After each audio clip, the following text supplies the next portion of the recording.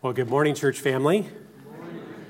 Glad you could join us this morning, and thank you, worship team, for leading us in the time of worship through song.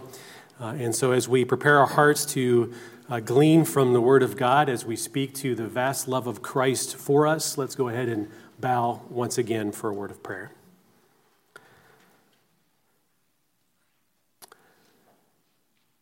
Father, you are a good and gracious King. You are over all that is. Without you, there is nothing. And Father, we thank you for the fact that we have life and breath, that we have the ability to join together this morning, to not only join together as believers in Jesus Christ, but to sing your praises, to speak to you, to remind us of who you are, to speak that truth outwardly, and to take that truth and not only know it in our minds, but also apply it in obedience in our hearts. And so, Father, today as we open up your word, as we speak to the vast love of Christ for us, may you teach us. May we have an appreciation and a new, deeper understanding of that subject that, as the scriptures say, surpasses knowledge. But Lord, you have given it to us to know and to be in awe, because you are good and gracious in all your ways. And so, Father, we pray these things in Jesus' name. Amen. Well, if you have your Bibles this morning, go ahead and open up to Ephesians chapter 3. We're getting closer to the end of chapter 3. And for the next 2 more weeks, including today, which will make it 3, we are going to look at the vast love of Christ for us. And our text will be over the next 3 weeks, verses 17 through 19. And so let's go ahead and refresh our memories as we begin, so we have a context, but also, too, so that we can begin to delve a little bit deeper. It says in verse 17, "So that Christ may dwell in your hearts through faith, that you, being rooted and grounded in love, may have strength to comprehend with all the saints what is the breadth and length and height and depth, and to know the love of Christ that surpasses knowledge, that you may be filled with all the fullness of God."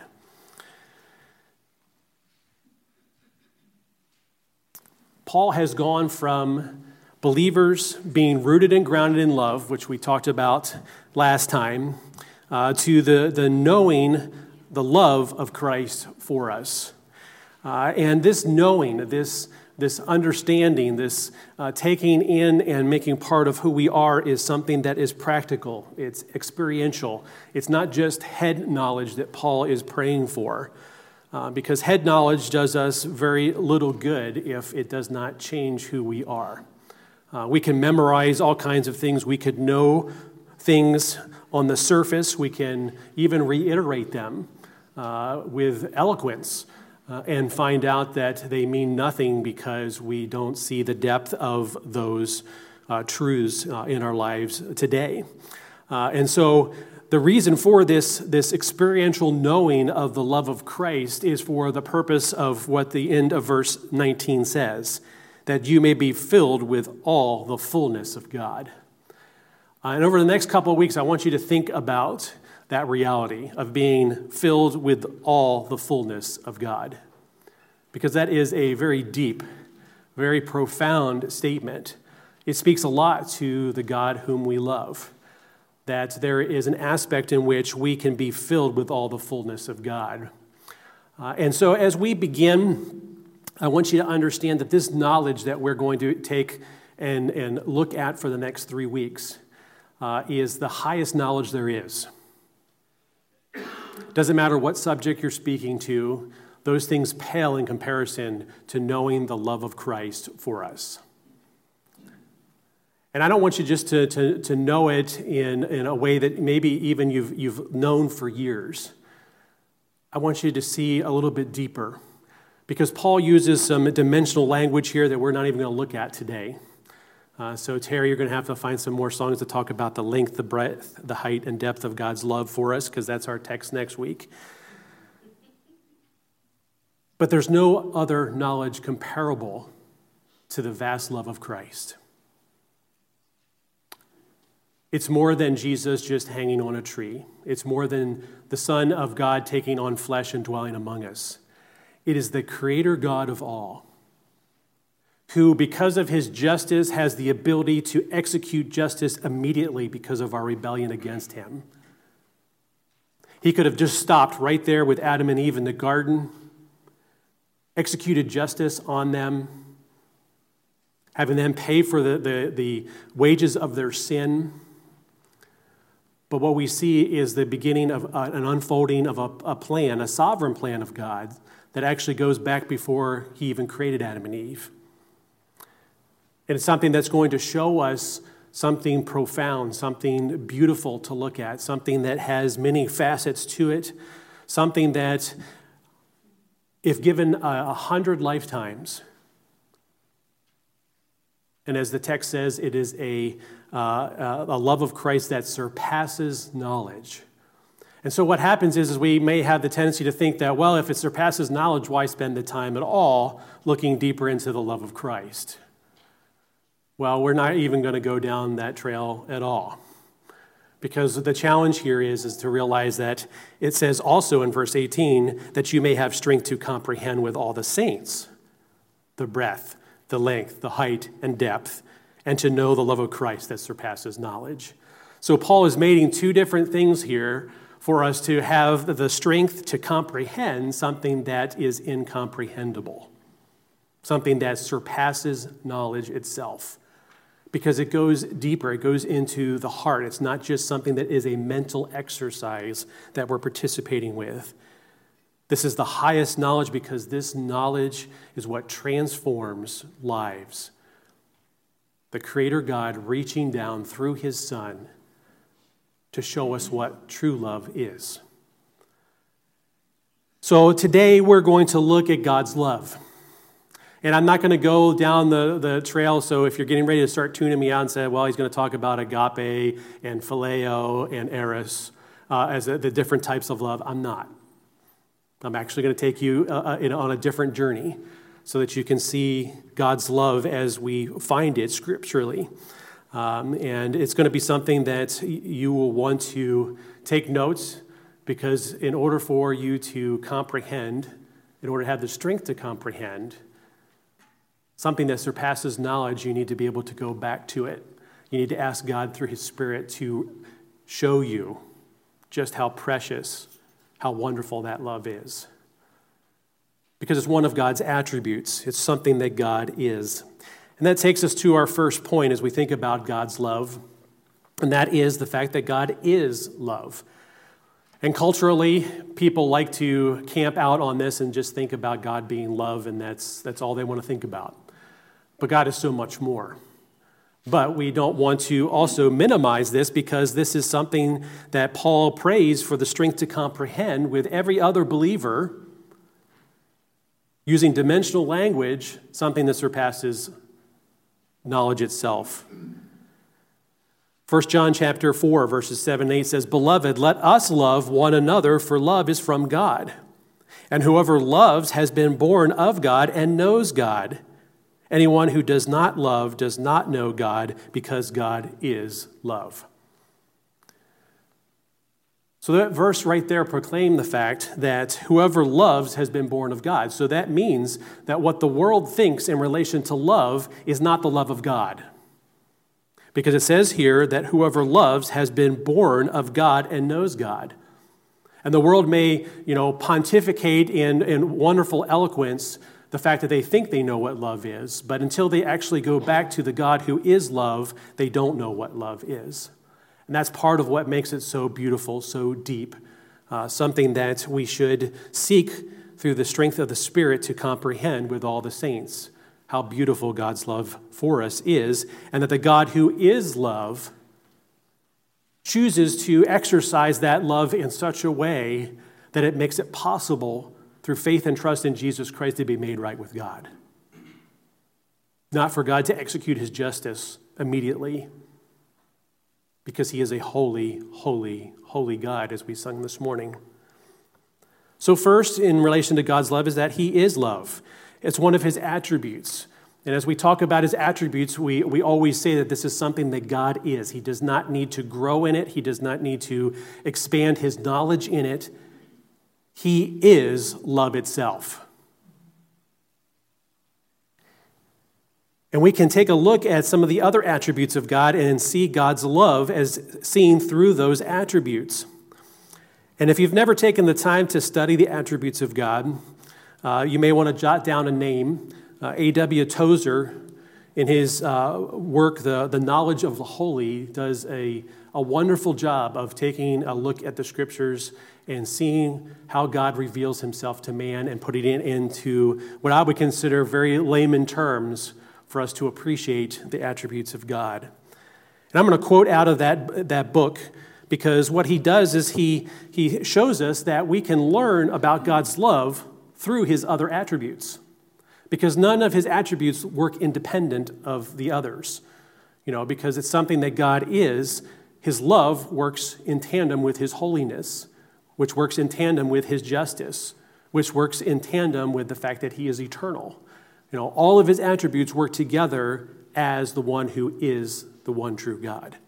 They're not in conflict with one another. They're perfect. They don't need to be changed. So listen to what he says in relation to seeing the love of God through his other attributes. He says, from God's other known attributes, we may learn much about his love. We can know, for instance, that because God is self-existent, his love has no beginning. Because he is eternal, his love can have no end. Because he is infinite, it has no limit. Because he is holy, it is the quintessence of all spotless purity.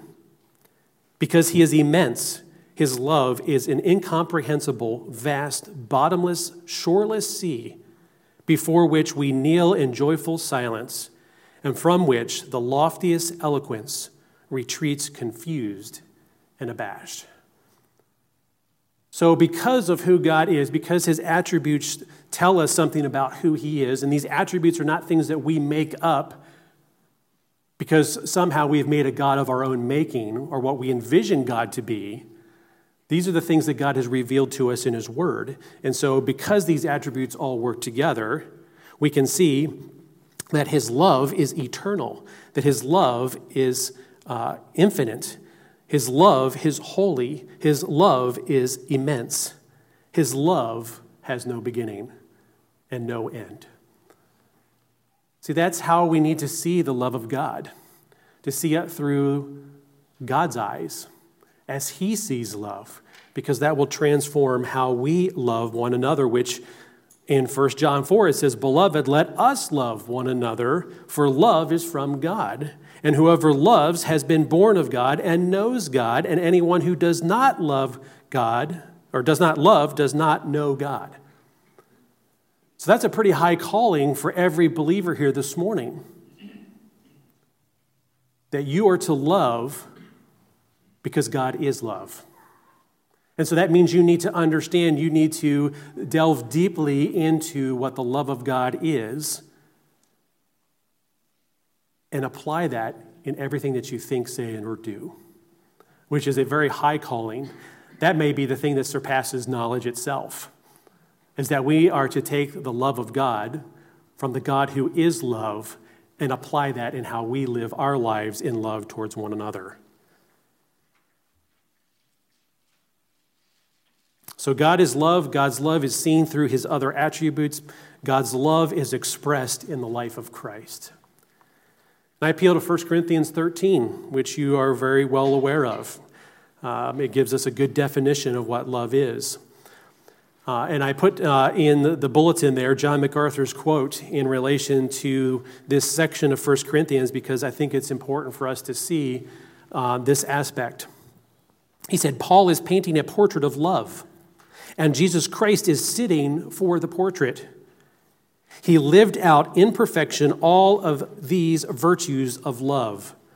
This beautiful picture of love is a portrait of him. And so when we think about love and we think about living that out, we have the premier example of what true love is. If you want to know how to love as God is love and God has loved us through his Son, then look at his Son, because he will give you the example that you need. And through the Spirit that indwells you, you'll have the strength not only to comprehend that love, but also to live that love out. So 1 Corinthians 13, starting in verse 4, love is patient and kind. Love does not envy or boast. It is not arrogant or rude. It does not insist on its own way. It is not irritable or resentful. It does not rejoice at wrongdoing, but rejoices with the truth. Love bears all things, believes all things, hopes all things, endures all things. Love never ends. So here we have a beautiful picture through the life of the Son of God in relation to what love should look like coming out of us. So if you read that list and there was things you're saying to yourself, well, you know what, sometimes I'm rude towards someone because they're rude towards me. Well, see, that's not God's love, and that's not the love of God living through you. But listen to these in light of Jesus. Love is patient. Okay, Jesus was patient with people. Probably more patient than he should have been with some people. But the thing is he showed his patience in teaching them the truth because he knew that they had been misled for years to believe that self-righteousness is what made you right with God. He was kind to people that were considered outcasts, kind to those that were even his greatest opponents. He did not envy what other people had because he was the very Son of God. He is King of Kings and Lord of Lords. There's nothing that he needed to envy in relation to anyone else, their status or who they were, because he knew who he was. Love does not boast. What did Jesus do? He humbled himself. He didn't boast. It is not arrogant. What did Jesus do? He emptied himself, taking on the form of a servant. It's not rude. Instead, what he did is he built up, or if he did challenge people's thinking in a stern way, it was for their betterment, because they needed to hear the truth and to hear that truth in love. It does not insist on its own way. Not my will, but yours be done. It is not irritable, because we know that Jesus was long-suffering. Matter of fact, we can see this, and we're 2,000 years removed from it, to know that God is long-suffering. Because Jesus Christ has not returned yet, so there are those who need to see the love of Christ lived out through others proclaiming the gospel good news. He's not resentful. Instead, what he did is he helped people. He served them. It does not rejoice at wrongdoing. What he did is he showed a better way. He lived the truth outwardly. So we see that he rejoices with the truth. Love bears all things, even death on a cross. Believes all things because he is the way, the truth, and life. Hopes all things because he is the hope for every sinner before a holy God. He endures all things because even though he said, if this cup may pass from me, not my will, but yours be done, that he was spitten upon, or spat upon, I'm not sure the English there. He endured even death on a cross, was buried, and rose again the third day, because his love never ends, because he is the eternal God of all. So you see you see God's love expressed in the life of Christ through 1 Corinthians 13. Well, that is the love that you should express in your everyday life as well.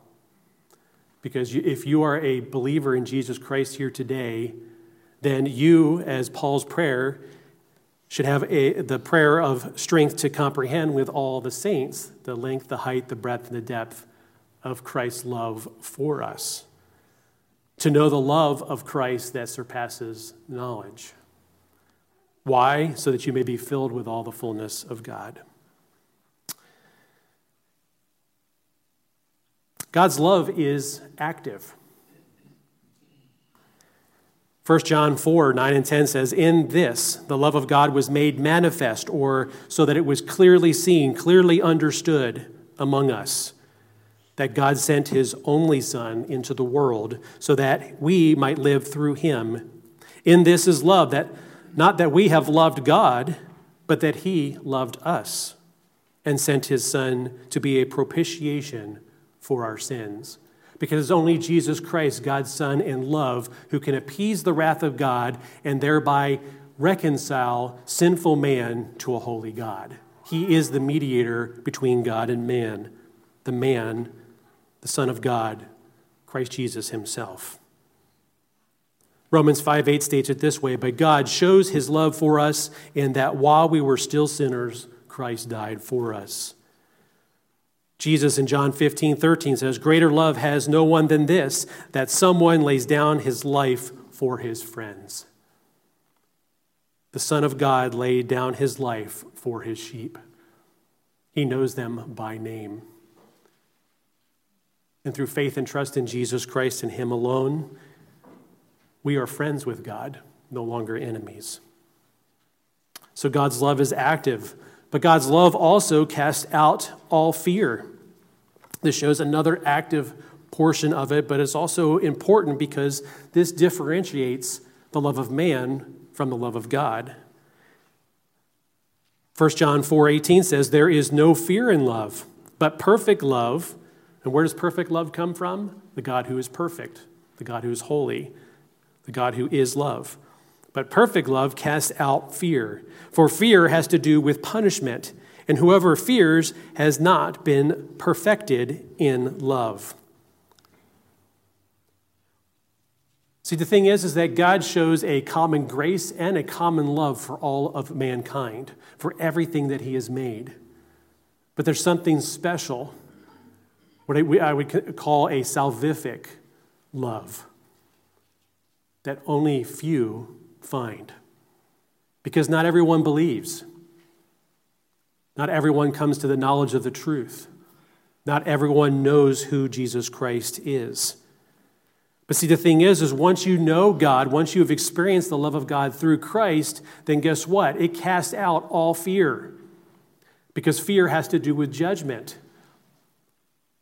And so when we read Romans chapter 8, verse 1, where it says, "Now, therefore, there is no condemnation for those who are in Christ Jesus," that is based in the fact that God is love and you've experienced the love of God through Christ salvifically so that your sins have been forgiven because you've repented and have been given a righteousness not your own so that you are clothed in the righteousness of Almighty God through his Son, Jesus Christ, so that you can experience what true love is and then therefore love others with that same love. I'd like to take a couple of moments here to speak in relation to the fear of God versus the fear of God's judgment. Because it says here that there is no fear in love, but perfect love casts out fear, for fear has to do with punishment. We read it in Proverbs chapter 1, verse 7, that the fear of the Lord is the beginning of knowledge. Fools despise wisdom and instruction. So this is not meaning that you go cowering in a corner because you are afraid of God. Now, I think it would be a good dose for everyone to actually realize that God is that formidable, that he is a God that is just and right, and that there is a wage for our sin. But most people do not pay attention to that. No, this fear of the Lord that is the beginning of knowledge, a knowledge that helps us to be able to see the love of God in Christ, to see that vast love that Christ has shown for us, is seeing God as he is, to see all of his attributes coming together in perfection, to know that there is a way in which we can be made right with God, even if we are the worst of sinners. That the love of God has length, height, breadth, and depth enough to save even the most wretched sinner. But see, Romans chapter 3 speaks to the condition of man. And this is speaking to a man who does not know love. Because as it is written in verse 10, none is righteous, no, not one. No one understands, no one seeks for God. All have turned aside. Together they have become worthless. No one does good, not even one. Verse 17 goes on to say, and the way of peace they have not known, because there is no fear of God before their eyes. See, they don't see God as he is. What they do is they think they know who the God of love is, or at least who they want the God of love to be.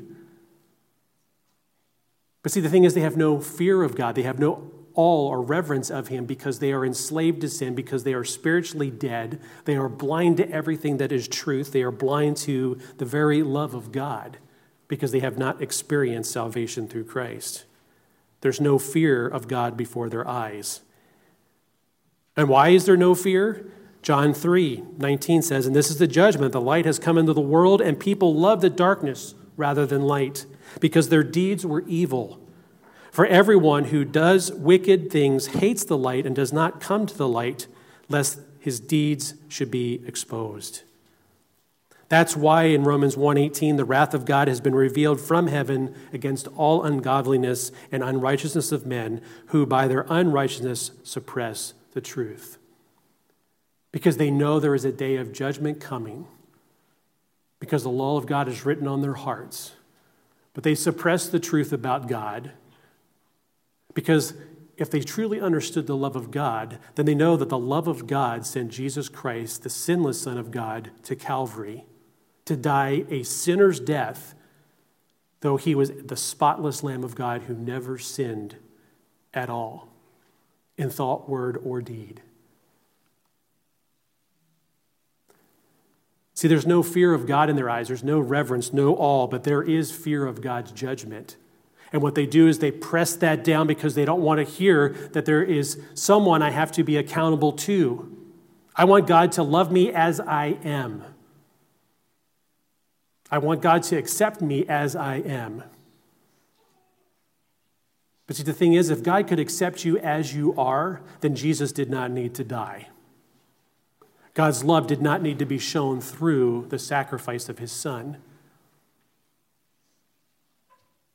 See, we need to be transformed. We need to be born again. We cannot be accepted as we are. It's bad theology. God accepts us based off of his love and his justice being appeased as his Son is that propitiation for our sins. Because we are clothed in the righteousness of Jesus Christ, that is when we are accepted. We are transformed, made new. And we have a fear of God at that point. We're no longer like the rest of the world that is in fear of judgment, fear of getting caught, fear of something different than what I want to believe or the truth that I've made for myself. God's love casts out all fear. And lastly, God's love is so vast, we cannot exhaust it. We'll speak more of that next week as we speak to the breadth, the length, the height, and the depth of God's love, as we take a look at each one of those aspects and what the scriptures show us in relation to that dimensional language. And something I'm going to be doing over the next 3 weeks is I'm going to be weaving in a song that speaks appropriately to all 4 of those aspects. It's entitled, "Oh, the Deep, Deep Love of Jesus." It was written by Samuel Trevor Francis, who lived from 1834 to 1925. Our hymn book only has 3 stanzas in it, which was published in 1902. But the original psalm that was published in another article of poems and other literature, the song originally had 8 stanzas. And each stanza is beautiful. Each one begins with the words, "Oh, the deep, deep love of Jesus." Let me read the first verse to you. "Oh, the deep, deep love of Jesus, vast, unmeasured, boundless, free, rolling as a mighty ocean in its fullness over me. Underneath me, all around me, is the current of thy love. Leaning onward, leading homeward, to my glorious rest above. Something that this hymn does is it has a lot of oceanic language in it. And you'll notice here in reference to the deep, deep love of Jesus. Think about an ocean itself. You know, if you've ever been on a cruise ship or if you've ever flown over an ocean and looked out, you know, the windows and just see water for as far as you can see. And you know that the water is so deep, and matter of fact, there's much of the ocean that hasn't even been explored by man, even though we live on this planet. So think of it this way. Oh, the deep, deep love of Jesus, vast. So it's great in size. It's unmeasured. So it has no end. It is boundless. So it has no limits. It's free because it's a gift of God. It's rolling as a mighty ocean in its fullness over me. You know, have you ever been in the ocean where a wave is taking you in and by surprise, and all of a sudden you find yourself underneath the wave in the current, being pulled each and every direction? It's rolling as a mighty ocean in its fullness over me. Underneath me, around me is the current of thy love. See, this begins to help you see the magnitude, the scope, how vast in size God's love is for us. It's like being dropped in the middle of the ocean and going halfway down so that you're completely surrounded from above, around, underneath by a vast ocean of God's love. But remember, in relation to God's attributes, it is so vast, and because God is infinite, it has no limit. Some have said that when you think about the length, height, and breadth and depth of God's love, that it has dimensions so you can actually measure it. And I would disagree with that, because our God is infinite. And so his love is also infinite. The ocean kind of gives you a little bit of an idea. But know this, that God's love is over you, underneath you, around you, and the current of that ocean of love is what is directing you, so that you can, like it says, beloved, let us love one another, for love is from God, and whoever loves has been born of God and knows God. So if you are in the love of God, if you've experienced the love of God in salvation, then there is nothing or no one that you cannot love with the love of God. That's how vast it is. That's how overwhelming it is for you, that it can also overwhelm through you. So how should this inform our lives today? See, a love like this shows that God Almighty is a relational God. Stop and take that in for a minute. He is not aloof. Just because you cannot see him with your naked eyes does not mean he is not real. Because you can look at the creation around you and see that it gives testimony to, it glorifies God. If you were up this morning early enough to see the sunrise, the sky was just brilliant with color. A love like this shows that God Almighty is a relational God. How do we know that? Because he sent his son, Jesus Christ, in human form so that he could dwell among us as the way, the truth, and the life, and to speak to us the truth in love that we are sinners in need of a Savior.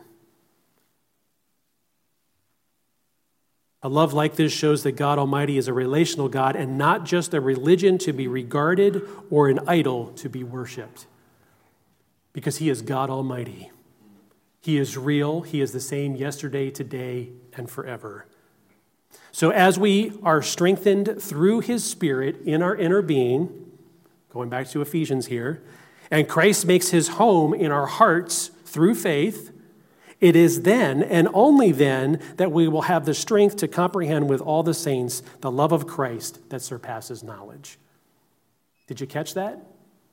Do you see how all of it's working together? Do you see how the Trinity is involved in you experiencing the full magnitude, the full scope, every aspect of the love of God in your life today? Not just so you can feel warm and fuzzy, but so that you can know the God who is relational, the God who is personal, to walk with him and talk with him, to abide in him, to walk with him. And I'd like to close because Donald Barnhouse, as we think about the fruit of the Spirit, which, the fruit of the Spirit is part of, what we are given as believers because we are indwelt with the Holy Spirit, and therefore we are given the fruit of the Spirit, which speaks to the attributes, at least the ones that are communicable to us, that God gives us. And I love what he does here in relation to seeing as through a particular lens. And I've never seen anyone speak to this, and so I'm going to share it with you today because I think it fits well with what we're talking about. Because for the fruit of the Spirit is, what's the first one? Love. Okay? So love is the key. Joy is love singing. Peace is love resting. Long-suffering is love enduring. Kindness is love's touch. Goodness is love's character. Faithfulness is love's habit. Gentleness is love's self-forgetfulness. Self-control is love holding the reins.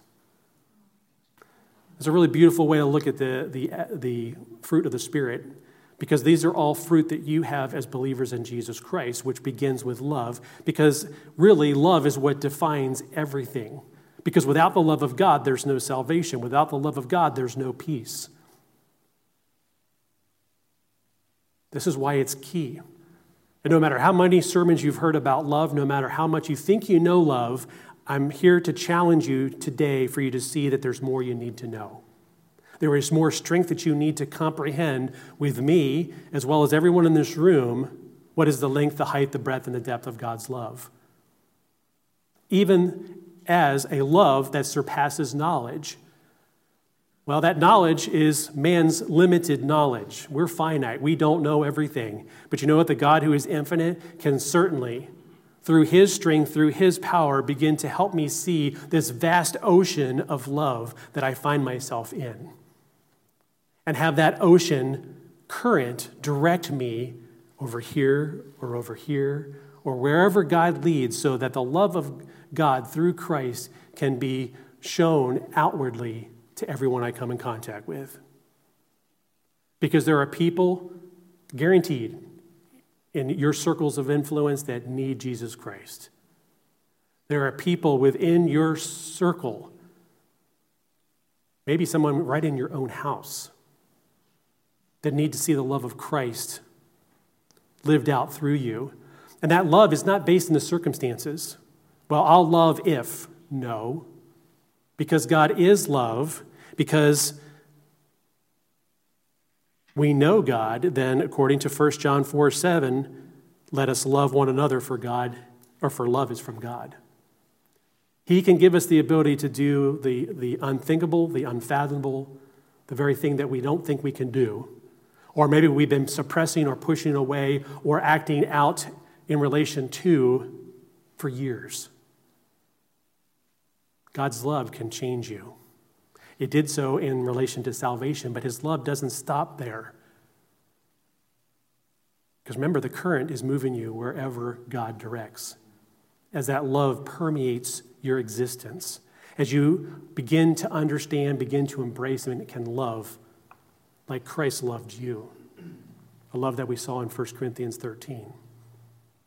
In every little aspect, every little nuance, every little corner of your life, God's love can change how you think, what you say, and what you do. Let's bow for a closing word of prayer.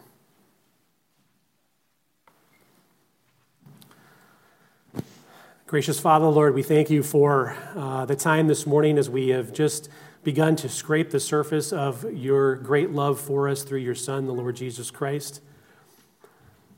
We're thankful for those that have gone before us. They can see through the study of the Word and through the leading of the Holy Spirit different aspects in relation to the magnitude, the scope, the vastness of the love that you have shown us through your Son, Jesus Christ. We are indeed in an endless ocean, not just tossed to and fro, willy-nilly. We are being moved directionally towards something. And for every believer here, we know that there are things that are going to happen maybe later today, maybe tomorrow, maybe a week from now, maybe years from now, that you are going to give us appointments for us to show forth your love from the God who is love. And all building towards a time when we'll be in the very presence of the God who is love forever. To be in your presence forever. To be able to sing and to lift our voices as we've done already this morning and we'll do in a few moments here, all for your glory. Because you are truly an awesome and almighty God who is love. There's so many ways in which we can see that lived out today through your word, through the lives of other believers, and ultimately through the Holy Spirit that indwells each and every one of us as he gives testimony to the fact that we are children of God, but also guides us and directs us, convicts us of sin, encourages us, builds us up through the truth of your word. And so, Lord, may those realities be evident in every believer here today. May they not just push us into a corner, but may your love flow through them in a very powerful way through the strength of your Spirit and through your Son, the Lord Jesus Christ, in whose name we pray. Amen.